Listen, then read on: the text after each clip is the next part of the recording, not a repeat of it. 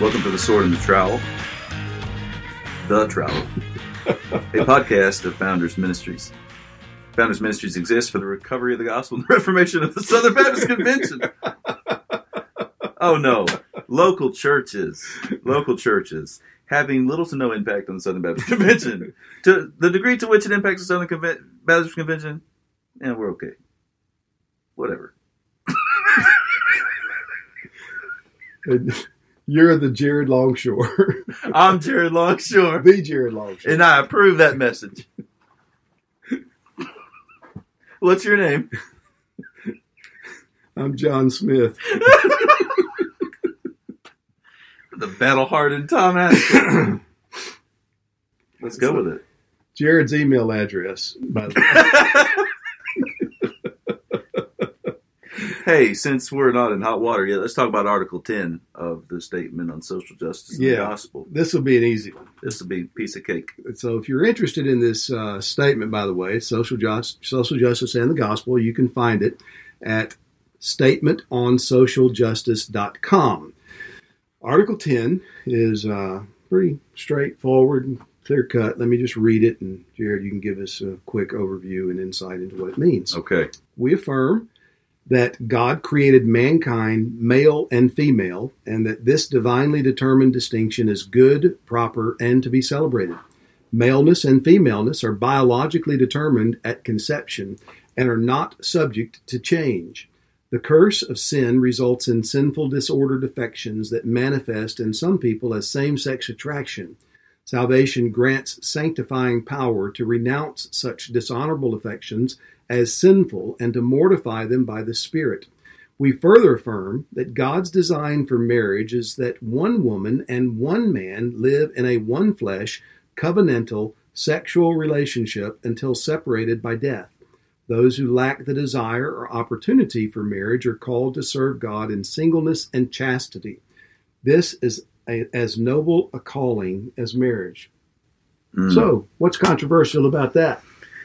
Wow, it strikes me that some of the sentences, it's so sad that it needs to be said, right? Maleness and femaleness are biologically determined at conception and are not subject to change. But you know, Jared, we went through this a few years ago with our elders as we were revising our Constitution bylaws here. You remember we talked about that quite a bit, using almost this very language in our Constitution in order to clarify for years to come that this is what it means to be male, this is what it means to be female. I hope that we can be reinvigorated by the craziness that's going on around us. And so we'll be the most reinvigorated people in the world. There you go. Reinvigorated to proclaim the glory and majesty of Christ and the goodness of God and the goodness of His ways. Just coming back to what He's revealed to us in the Word. We were just talking about this the other day, that recently it's come out in the news that a man has won the gold in women's cycling. A transgendered person who is biologically a male, according to this definition, but who identifies now as a female. That's right. Yeah, that's correct. And not only that, but also there is a champion weightlifter who was born a male who now identifies as a female, won a female weightlifting contest. I can't help but think about Psalm 2, that he who sits in the heavens laughs. This is so painfully humorous. You got this woman that won the silver, waving, smiling, like nothing strange is going on here. You got a woman that won the bronze, waving, smiling, like nothing strange is going on here. And all of this sexual perversion that's manifesting itself in these things that are now degrading to women. Yeah. On one level, it certainly is something to be laughed at. But on another level, we should be weeping and deeply grieved, because not only are we seeing women in these two categories you just mentioned, they're being taken advantage of. They're not being treated justly by this new wave of societal upheaval. But on the other hand, the people who are caught in this, the people who are advocating this and trying to normalize this, we should we should have real compassion for them, because believing what we do from Scripture and thinking that we have been taught by God from Scripture about sexuality, maleness, femaleness, our hearts should be broken for those who are so sexually confused and knowing that their lives are not what they could be, not what they ought to be. This perversion that's going on is reaping some of the nastiest fruit, and it's hard to even deal with. I read, I don't know how long ago it was, about a young boy that is being dressed up in drag like a woman, a young boy. Like, I don't know if the boy was 12 years old, and walked down Fashion Street, and people taking pictures and promoting this. And the distortion and the perversion is devastating, and it's right in step with what the Bible says we do with our sin. We are wanting now to destroy the image of God. We're in rebellion against God, and therefore now seeking to abolish His image and the destruction of male and female. I think that what we're seeing is a playing out of, or an illustration of Romans 1 and the kind of judgment that God says comes upon people, that He actually sends upon people by giving them up, giving them over to their wicked passions. And with the epitome of that is when men exchange the normal use of sexual relationships with women for sexual relationships with men, and women exchange their relationships with men for relationships with women. I mean, the Bible calls that the epitome. That is the epitome of this perversion, and we are seeing that today, just being advanced at warp speed. Yeah, and we're going to talk about this in the denial, hopefully a little bit. Take nothing that I'm saying or we're saying as, oh my goodness, it's so perverse. How could it be so perverse? We understand perversion. We understand sin. We understand these disordered affections. But what's so troubling about what we see is some in the evangelical world that would want to encourage that kind of perversion. We understand it. We understand how sin has messed us up. But that going down that road is not going to help you. It's not going to lead to your blessing. It's not going to lead to your flourishing. It has to be resisted. These disordered loves have to be mortified. The sin has to be put to death, and while upholding the goodness of God's ways and the truth that the blood of Christ forgives us of our sin and then sanctifies us, purifies us, that we would grow up into godly men if we are men, and grow up into godly women if we are women. So there's much to be said. Exactly. And so something like this conference over the summer, this Revoice conference in St. Louis, that has all of the trappings of compassion and all of the trappings of love, because they're trying to understand those who are afflicted with or have imbibed in these types of disordered loves. It looks loving, it looks kind, but it's not, because you will not be loving someone if you let them go on this same path of thinking that it is normal, it is okay, it is acceptable to God to live this way. I mean, how much do you have to hate someone to keep them from the truth of God? And I think, sadly, in our day, we've mistaken, some evangelicals seem to be mistaken neighbor love for neighbor nice. You know, to be loving to you at times might not come across very nice, but if I can be nice to you and it makes you feel good, well, then you can misinterpret that as love. And we've got to be clear on what it means to love someone. You want what is best for them. You want their flourishing. It's not going to happen in living contrary to what God has revealed. So in that spirit, the denial portion says, we deny that human sexuality is a socially constructed concept. We also deny that one's sex can be fluid. We reject gay Christian as a legitimate biblical category. We further deny that any kind of partnership or union can properly be called marriage other than one man and one woman in lifelong covenant together. We further deny that people should be identified as sexual minorities. which serves as a cultural classification rather than one that honors the image-bearing character of human sexuality as created by God. Again, we know we're going against the current of our culture with this, and we get glimpses of it pretty regularly. At the time that we're actually recording this, just a few days ago, the President's administration, the Trump administration's Department of Health and Human Services, sent out a memo which says that sex means a person's status as male or female based on immutable biological traits identifiable by or before birth.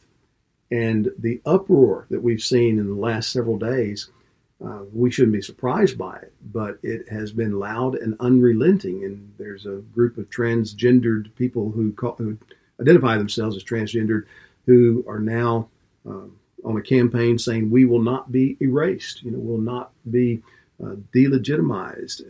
And it's sad. These are things that 50 years ago were obvious, unquestioned. And it's only through social constructions that these biological realities have been challenged and overthrown. And for those of us who still believe them, to be ridiculed. It's getting hard to uphold God's standard in this area and not be a bigot. So surely that's always been challenging to proclaim God's truth in the midst of a lost and dying world. But these things that are developing, one pathway of my thoughts is it's so sad to see people that are caught in this sexual perversion. And I think of Proverbs, the way of the transgressor is hard. So I hear stories about this little boy I mentioned earlier, hear stories about perversion going on, and I'm grieving, I'm weeping, because this is not good for this person. We know it's not. And yet, when you have people come alongside and say, no, this is good. No, this is good for this person. That's devastating. It is devastating. And whenever that message begins to come from the Christian community, it's devastating, and it is undermining to the revelation of God in Christ and the gospel that we are called upon to set before the world and to plead with the world to embrace, that they might know God and be reconciled to Him. So perhaps I'd plead to anyone that by chance is listening to the podcast, somebody gets on here and hears about this. The good news is that in Christ there is salvation from sin. Jesus came to shed His blood for those who are given to sexual perversion, sexual confusion, all kinds of sexual sin of various kinds. No matter how far someone has gone down that road and been coaxed down that road by various people, those who repent of their sins and believe in the Lord Jesus Christ are forgiven for every last one of their sins, and they are empowered by His grace to grow up into what He has for them, into sex the way God has designed it, into manhood and womanhood, no matter how far someone's run in the other direction. Well said.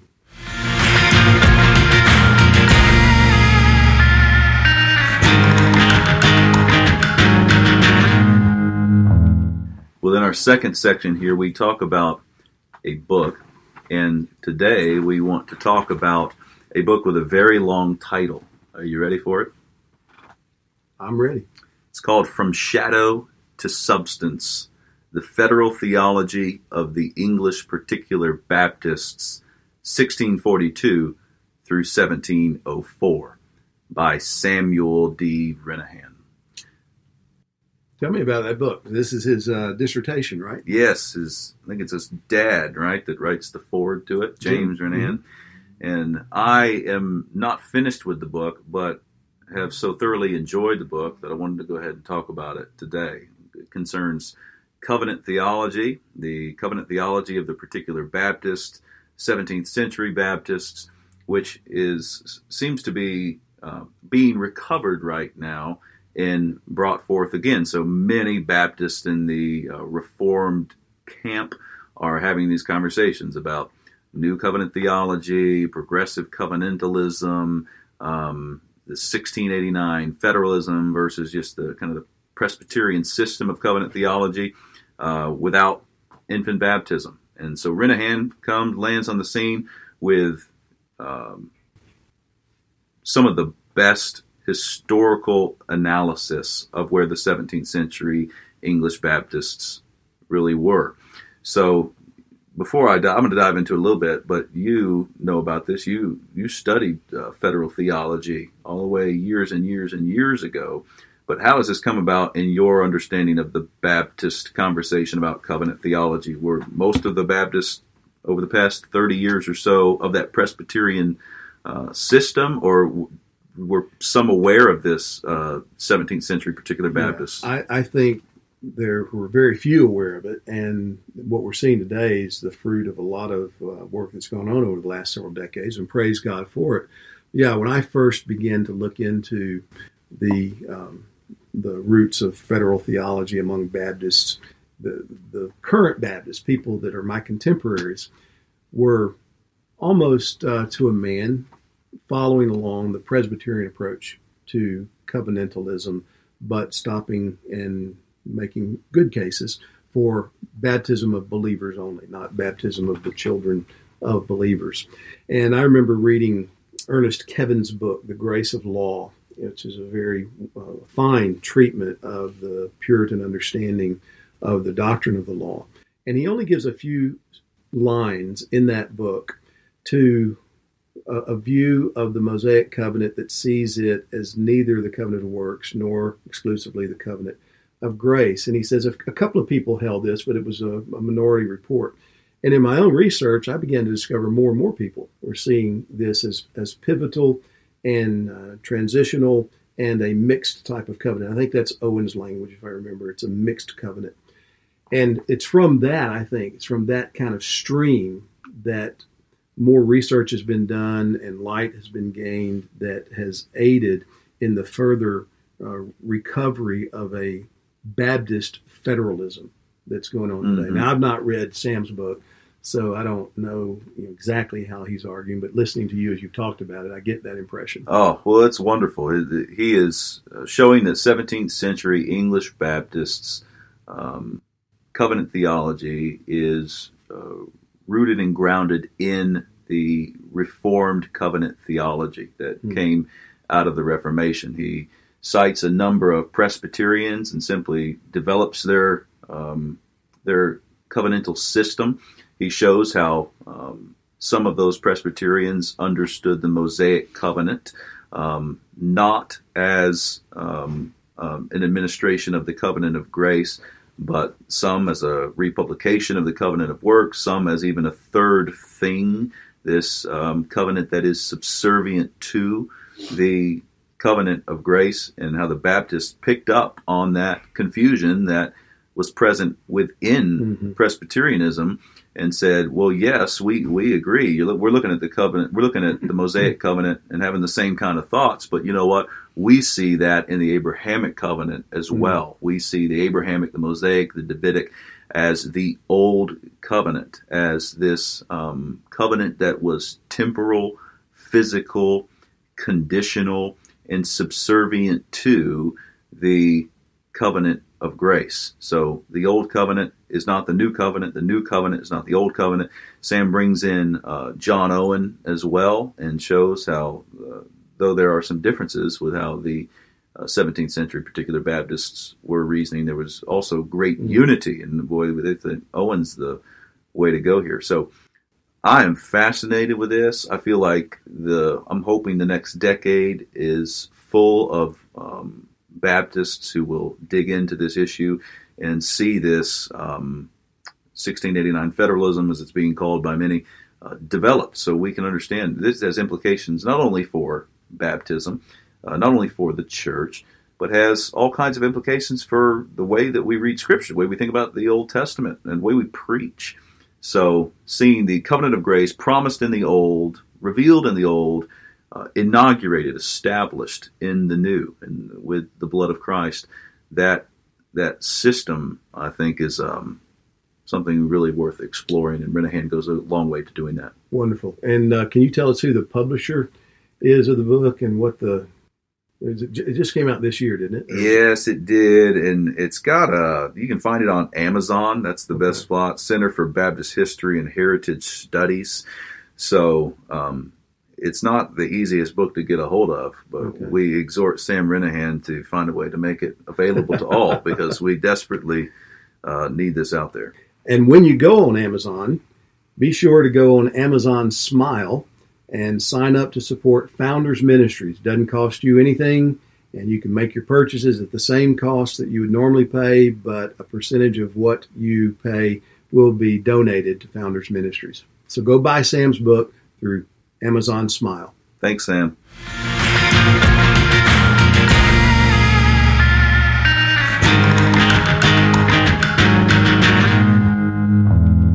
Okay, we've been working our way through the 10 Commandments, and last time I think we covered the 10th commandment, so now we're on number 11. Jared, you mind quoting that for us? Number 11.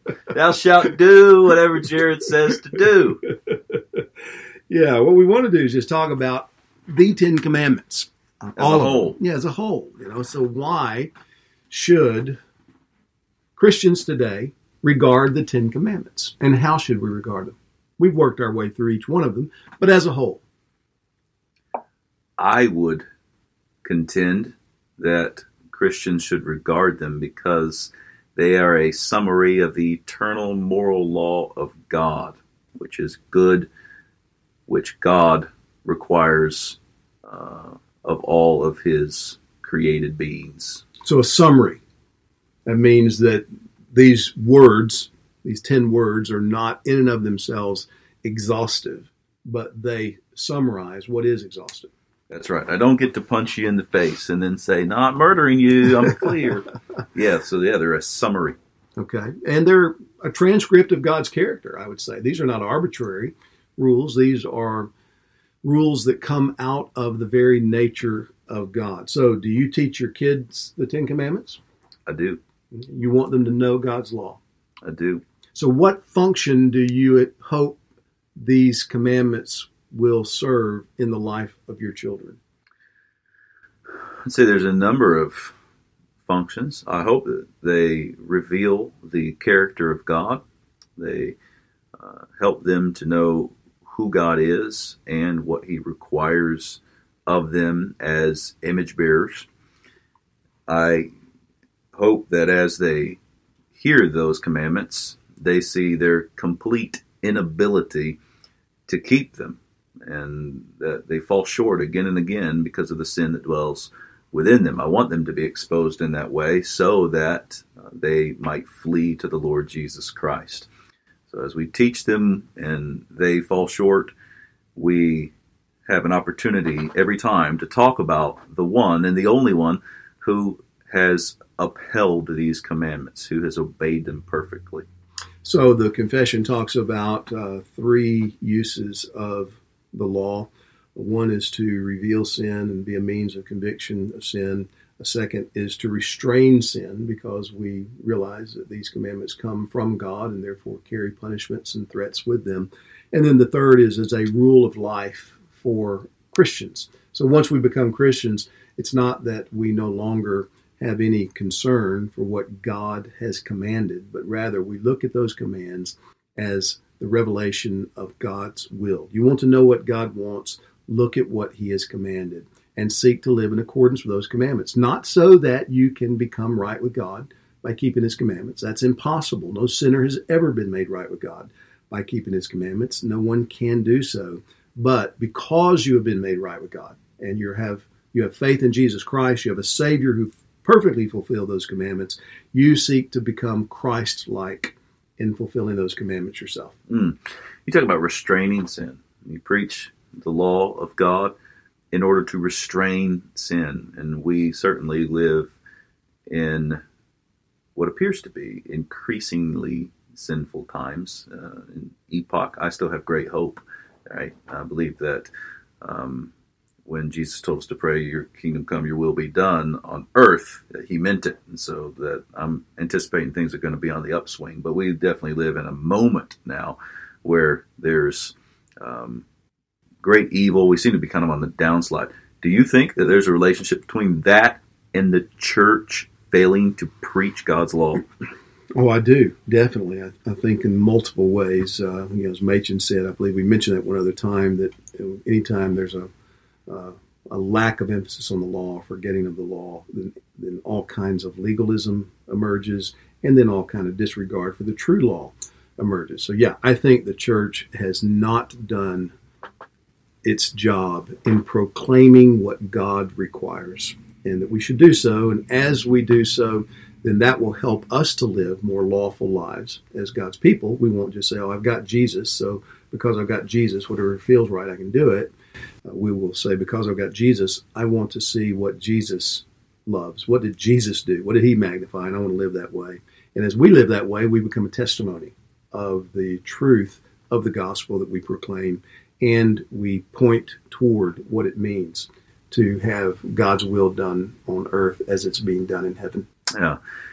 There's an intricate connection between this third segment of our podcast and the first segment of our podcast, where we've been talking about the statement on social justice and the gospel. The reason we got confusion about justice is because we've got confusion about law. It's not only confusion about law, but that's right there at the core of it. I just happen to have the Geneva Confession of Faith of 1536 here. Is that what's sticking out of your shirt pocket? That's just, I'm going to pull it out. This is actually the original. Let me read to you just a brief paragraph. It says, because there is one only Lord and Master who has dominion over our consciences, and because his will is the only principle of all justice, we confess all our life ought to be ruled in accordance with the commandments of his holy law, in which is contained all perfection of justice, and that we ought to have no other rule of good and just living, nor invent other good works to supplement it than those which are there contained as follows: Exodus 20, I am the Lord thy God, who brought thee, etc., and so on. That's good. It's fascinating to see this. We're not making this up ourselves here about God's law is our standard. And if we are to live justly, then we need, by God's grace, to live in accordance with God's law. We've talked about rendering to each person what is due him. Well, what is due him is this obedience to the Ten Commandments. It's due me that someone not murder me. It's due me that somebody not come and take my stuff. And if we can have that before us, we're going to be able to live well. Yeah, that's an excellent point, and also what was said in that statement that you read, that good works are determined by what God says is good. And so often people can get sideways in this, thinking they're doing something good that in reality is contrary to God's commandments. And when that happens, it's disastrous. Perhaps we close with a picture of the Lord Jesus Christ.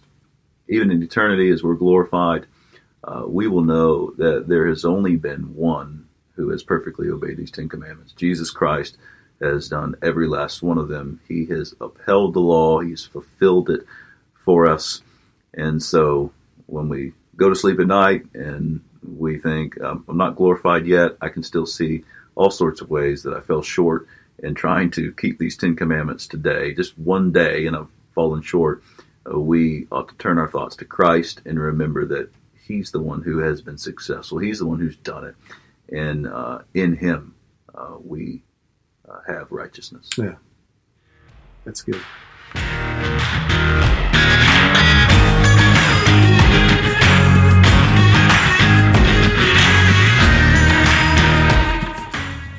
You have been listening to the Sword and The Trowel podcast with Jared Longshore and Tom Ascol.